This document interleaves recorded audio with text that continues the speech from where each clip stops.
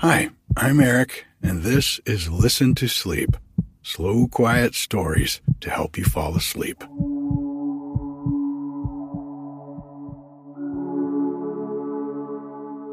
The beautiful fall weather continues here at the cabin.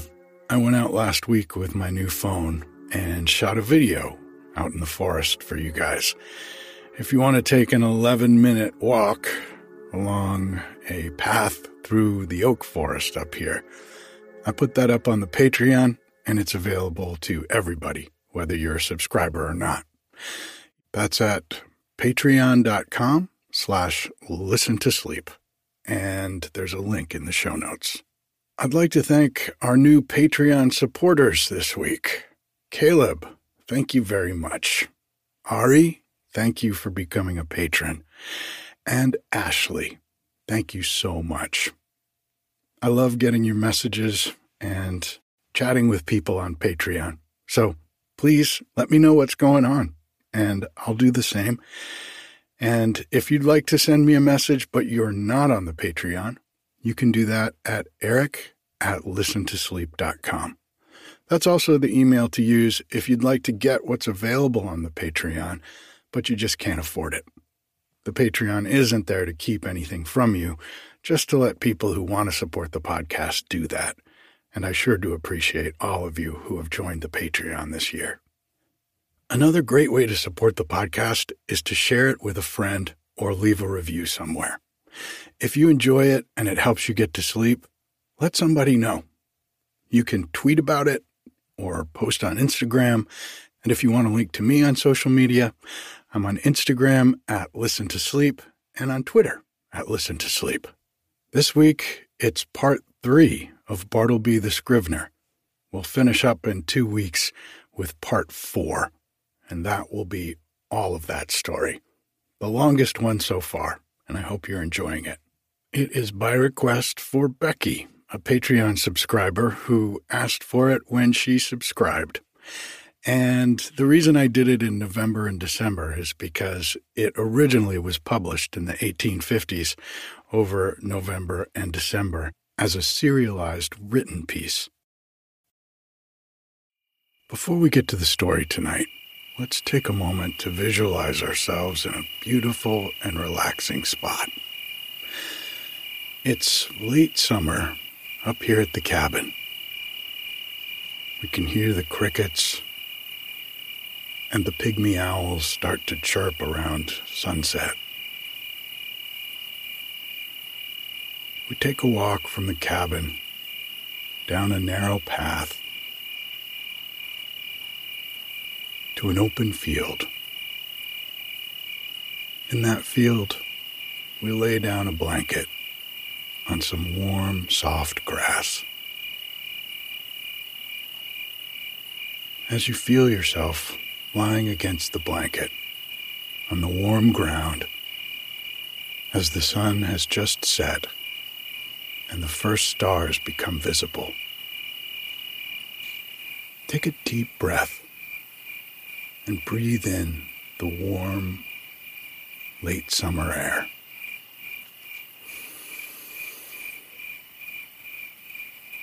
And let it out.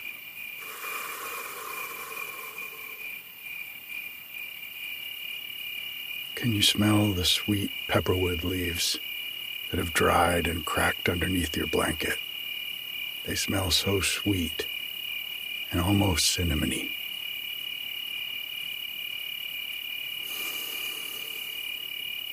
Another deep breath.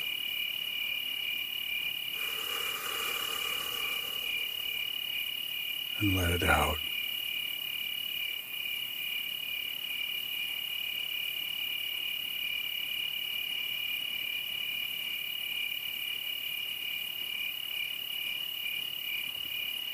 As you listen to the sound of the crickets and gaze up into the stars,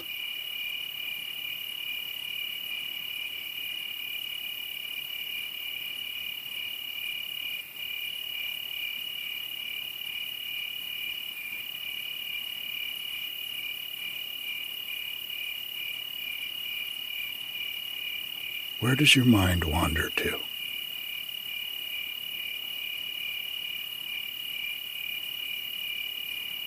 just allow your thoughts to come and go, focusing on your breath.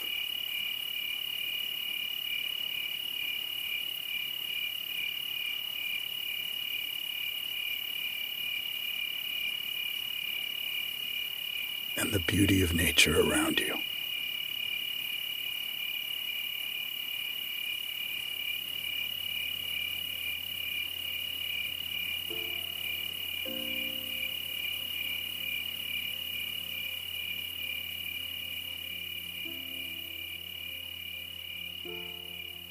Bartleby the Scrivener, Part 3.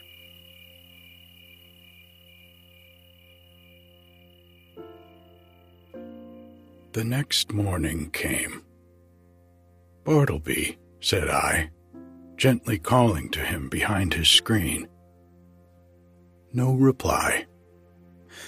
"Bartleby," said I, in still a gentler tone, "come here. I am not going to ask you to do anything you would prefer not to do. I simply wish to speak to you." Upon this, he noiselessly slid into view. "Will you tell me, Bartleby, where you were born?" "I would prefer not to." "Will you tell me anything about yourself?" "I would prefer not to." "But what reasonable objection can you have to speak to me? I feel friendly towards you." He did not look at me while I spoke, but kept his glance fixed upon my bust of Cicero, which, as I then sat, was directly behind me, some 6 inches above my head. "What is your answer, Bartleby?" said I, after waiting a considerable time for a reply, during which his countenance remained immovable. Only there was the faintest conceivable tremor of the white, attenuated mouth. "At present, I prefer to give no answer," he said, and retired into his hermitage. It was rather weak in me, I confess, but his manner on this occasion nettled me. Not only did there seem to lurk in it a certain calm disdain, but his perverseness seemed ungrateful, considering the undeniable good usage and indulgence he had received from me. Again, I sat ruminating what I should do. Mortified as I was at his behavior, and resolved as I had been to dismiss him when I entered my offices, nevertheless, I strangely felt something superstitious knocking at my heart, and forbidding me to carry out my purpose, and denouncing me for a villain if I dared to breathe one bitter word against this forlornest of mankind. At last, familiarly drawing my chair behind his screen, I sat down and said, "Bartleby, never mind then about revealing your history, but let me entreat you, as a friend, to comply as far as may be with the usages of this office. Say now you will help to examine papers tomorrow or next day. In short, say now that in a day or two you will begin to be a little reasonable. Say so, Bartleby." "At present, I would prefer not to be a little reasonable," was his mildly cadaverous reply. Just then the folding doors opened, and Nippers approached. He seemed suffering from an unusually bad night's rest, induced by severer indigestion than common. He overheard those final words of Bartleby. "Prefer not, eh?" gritted Nippers. "I'd prefer him, if I were you, sir, addressing me. I'd prefer him. I'd give him preferences, the stubborn mule. What is it, sir, pray, that he prefers not to do now?" Bartleby moved not a limb. "Mr. Nippers," said I, "I'd prefer that you would withdraw for the present." Somehow, of late, I had got into the way of involuntarily using this word prefer upon all sorts of not exactly suitable occasions, and I trembled to think that my contact with the scrivener had already and seriously affected me in a mental way. And what further and deeper aberration might it not yet produce? This apprehension had not been without efficacy in determining me to summary means. As Nippers, looking very sour and sulky, was departing, Turkey blandly and deferentially approached. "With submission, sir," said he, "yesterday I was thinking about Bartleby here, and I think that if he would but prefer to take a quart of good ale every day, it would do much towards mending him, and enabling him to assist in examining his papers." "So you have got the word too," said I, slightly excited. "With submission, what word, sir?" asked Turkey, respectfully crowding himself into the contracted space behind the screen, and by doing so, making me jostle the scrivener. "What word, sir?" "I would prefer to be left alone here," said Bartleby, as if offended at being mobbed in his privacy. "That's the word, Turkey," said I. "That's it." "Oh, prefer. Oh, yes, queer word. I never use it myself.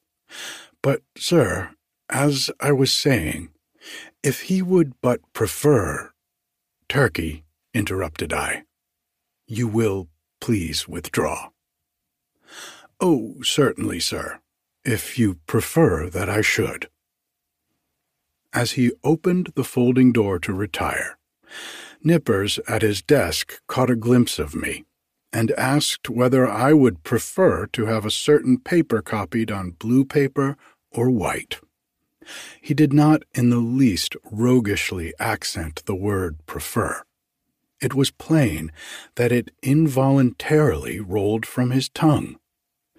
I thought to myself, surely I must get rid of a demented man, who already has, in some degree, turned the tongues, if not the heads, of myself and clerks.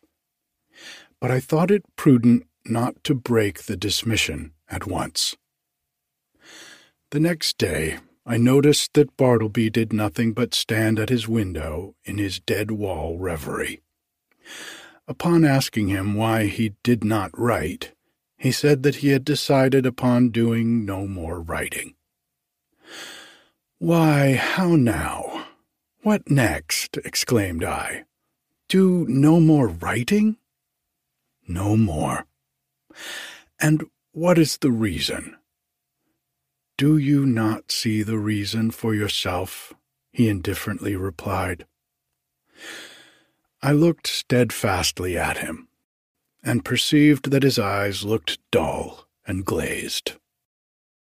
Instantly, it occurred to me that his unexampled diligence in copying by his dim window for the first few weeks of his stay with me might have temporarily impaired his vision.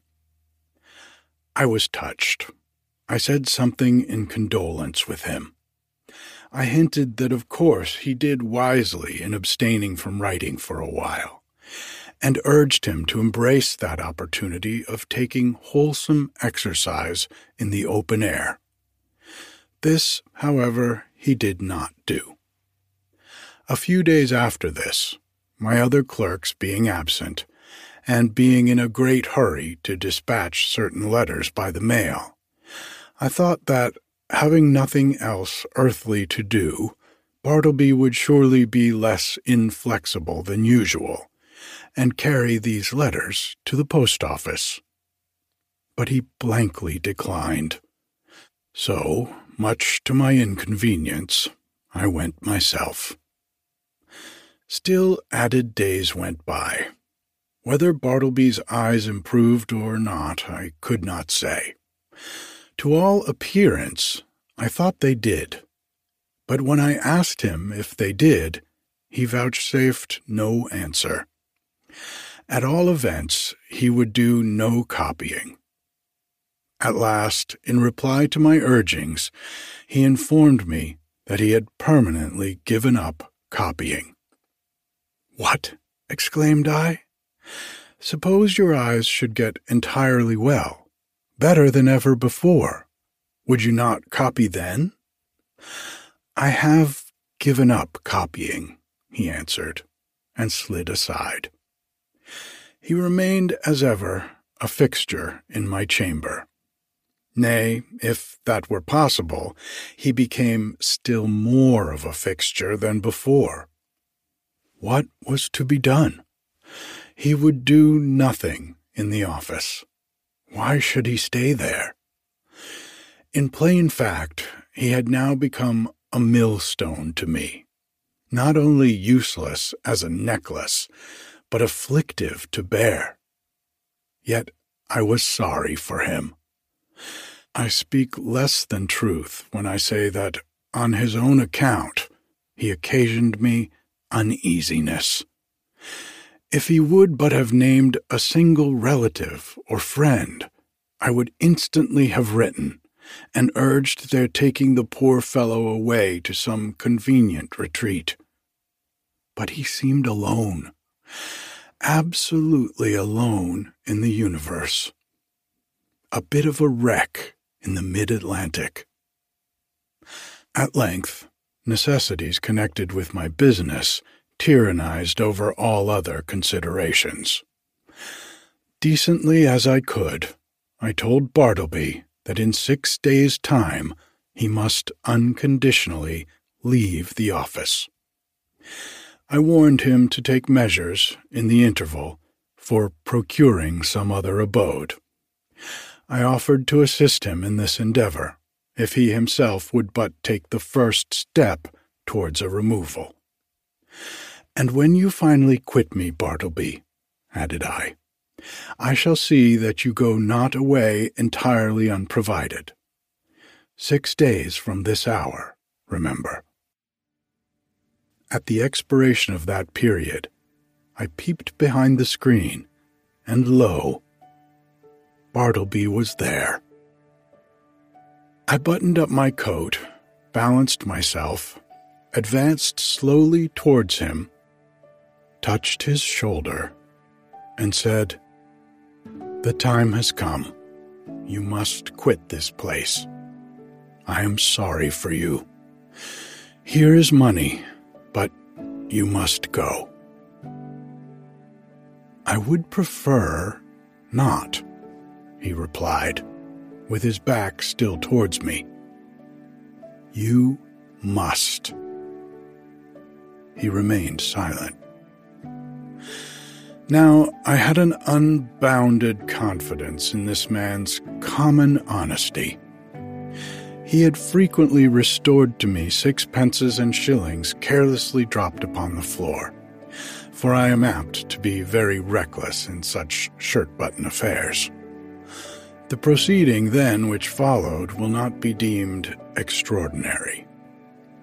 "Bartleby," said I owe you $12 on account. Here are 32. The odd 20 are yours.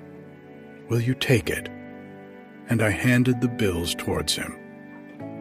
But he made no motion. "I will leave them here then," putting them under a weight on the table. Then, taking my hat and cane and going to the door, I tranquilly turned and added, "After you have removed your things from these offices, Bartleby, you will of course lock the door, since everyone is now gone for the day but you.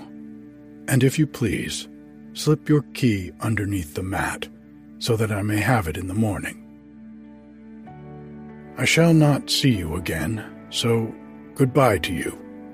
If hereafter in your new place of abode I can be of any service to you, do not fail to advise me by letter. Goodbye, Bartleby, and fare you well." But he answered not a word.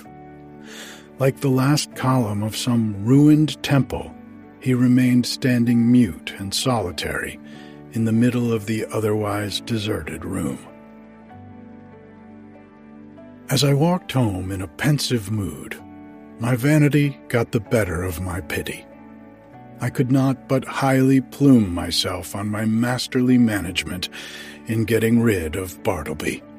Masterly, I call it, and such it must appear to any dispassionate thinker.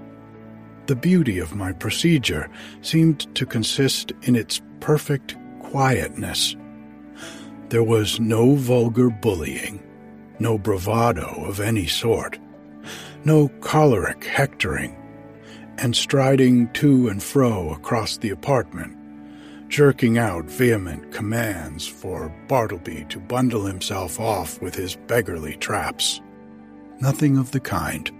Without loudly bidding Bartleby depart, as an inferior genius might have done, I assumed the ground that depart he must, and upon that assumption built all I had to say.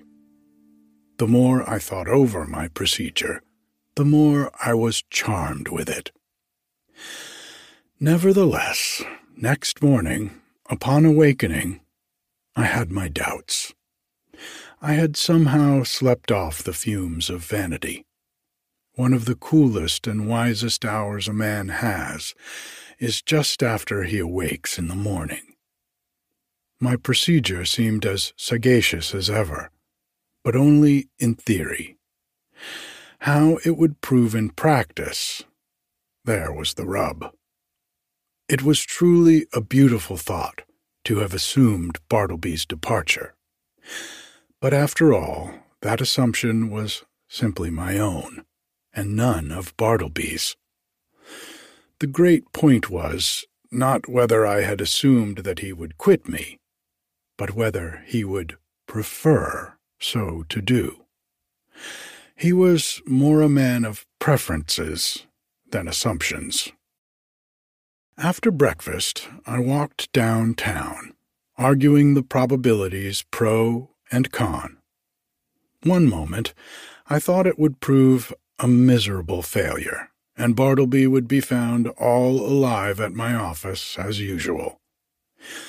The next moment, it seemed certain that I should see his chair empty, and so I kept veering about.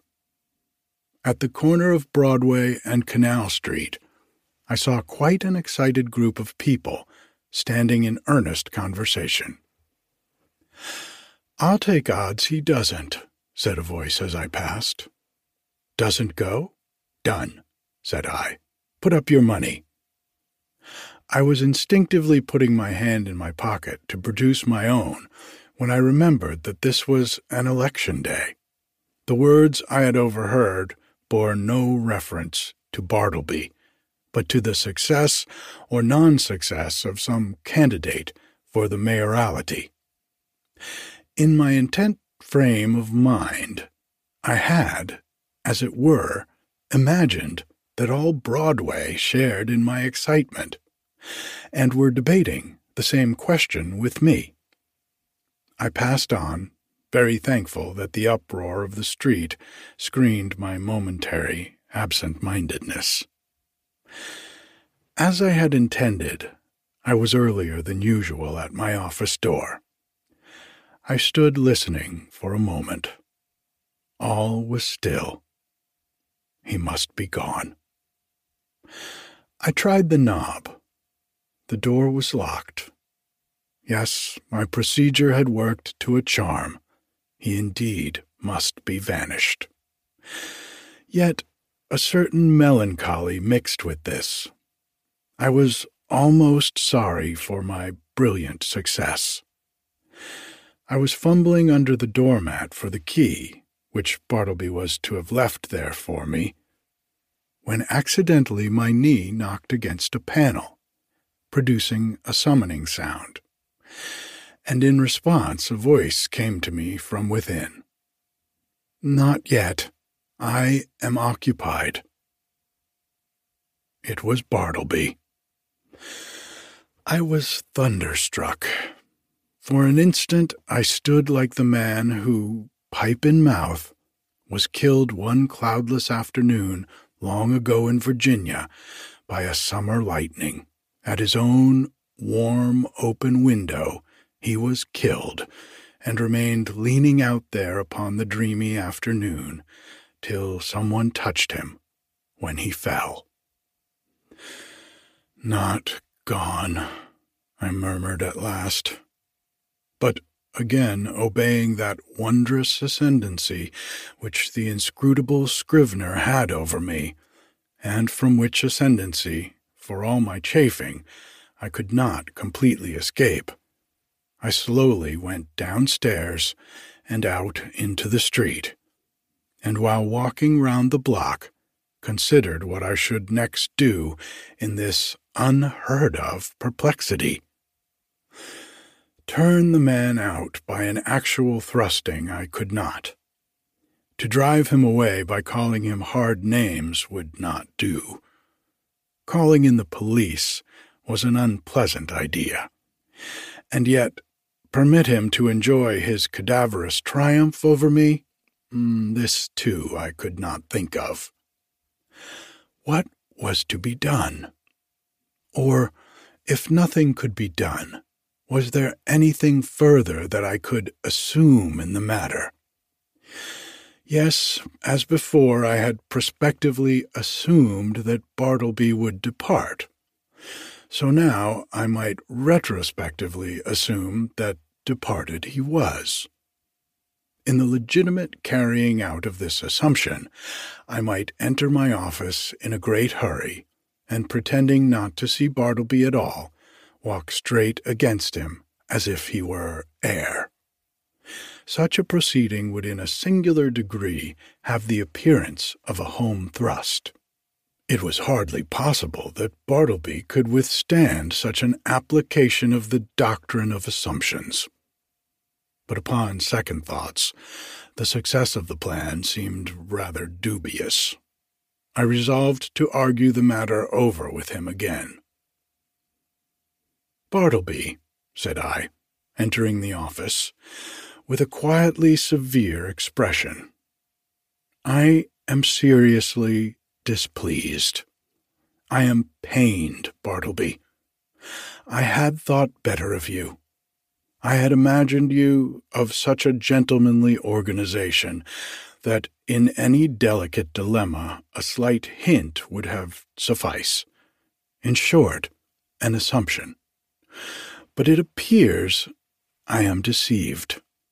Why," I added, unaffectedly starting, "you have not even touched that money yet," pointing to it just where I had left it in the evening previous. He answered nothing. "Will you, or will you not, quit me?" I now demanded, in a sudden passion, advancing close to him.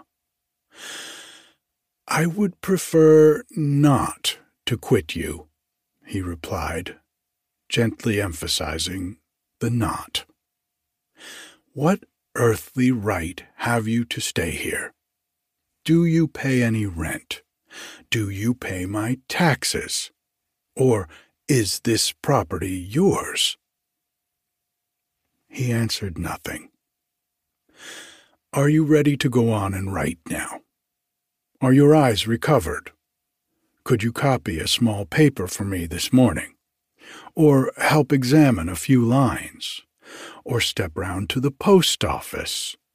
In a word, will you do anything at all to give a coloring to your refusal to depart the premises?" He silently retired into his hermitage.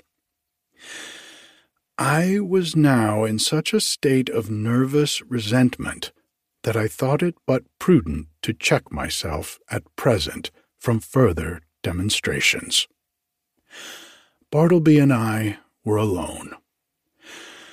I remembered the tragedy of the unfortunate Adams, and the still more unfortunate Colt in the solitary office of the latter, and how poor Colt, being dreadfully incensed by Adams, and imprudently permitting himself to get wildly excited, was at unawares hurried into his fatal act, an act which certainly no man could possibly deplore more than the actor himself.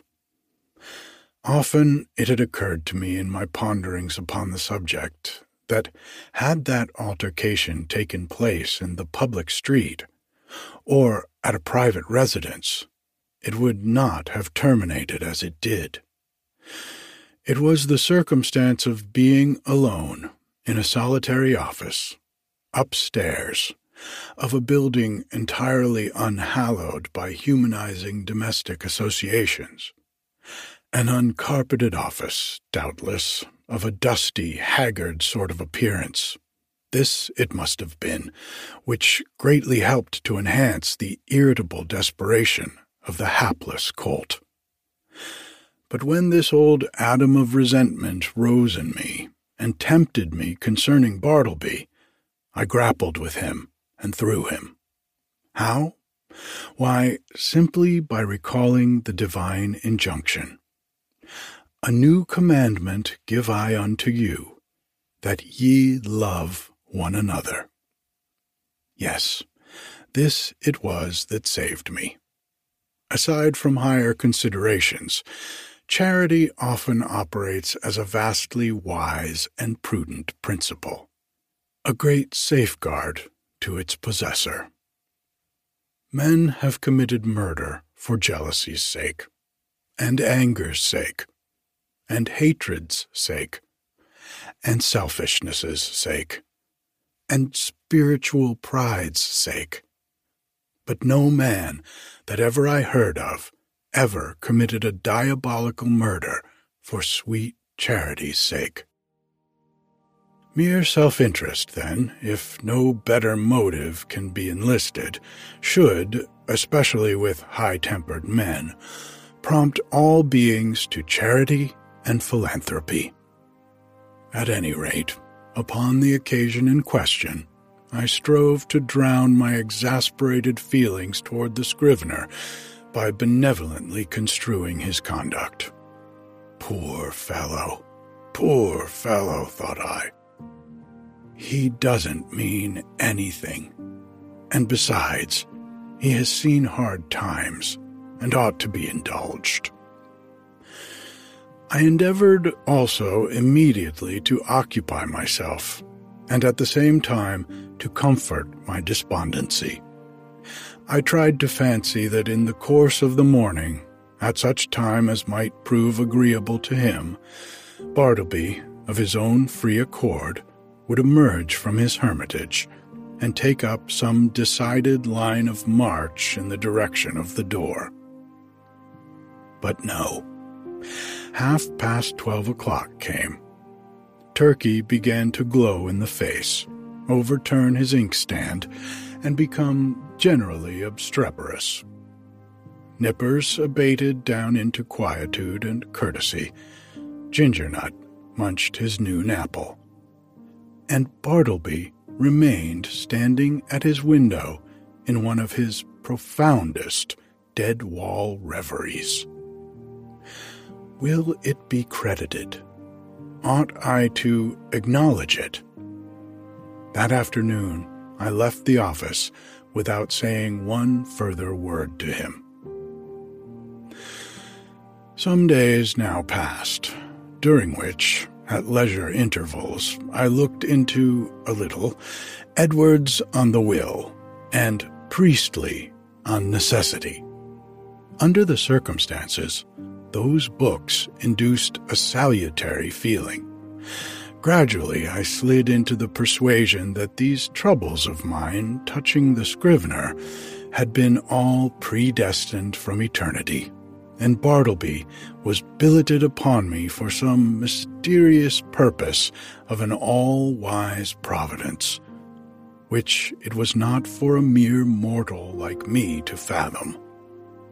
Yes, Bartleby, stay there behind your screen, thought I. I shall persecute you no more. You are harmless and noiseless as any of these old chairs. In short, I never feel so private as when I know you are here. At last, I see it. I feel it. I penetrate to the predestined purpose of my life. I am content.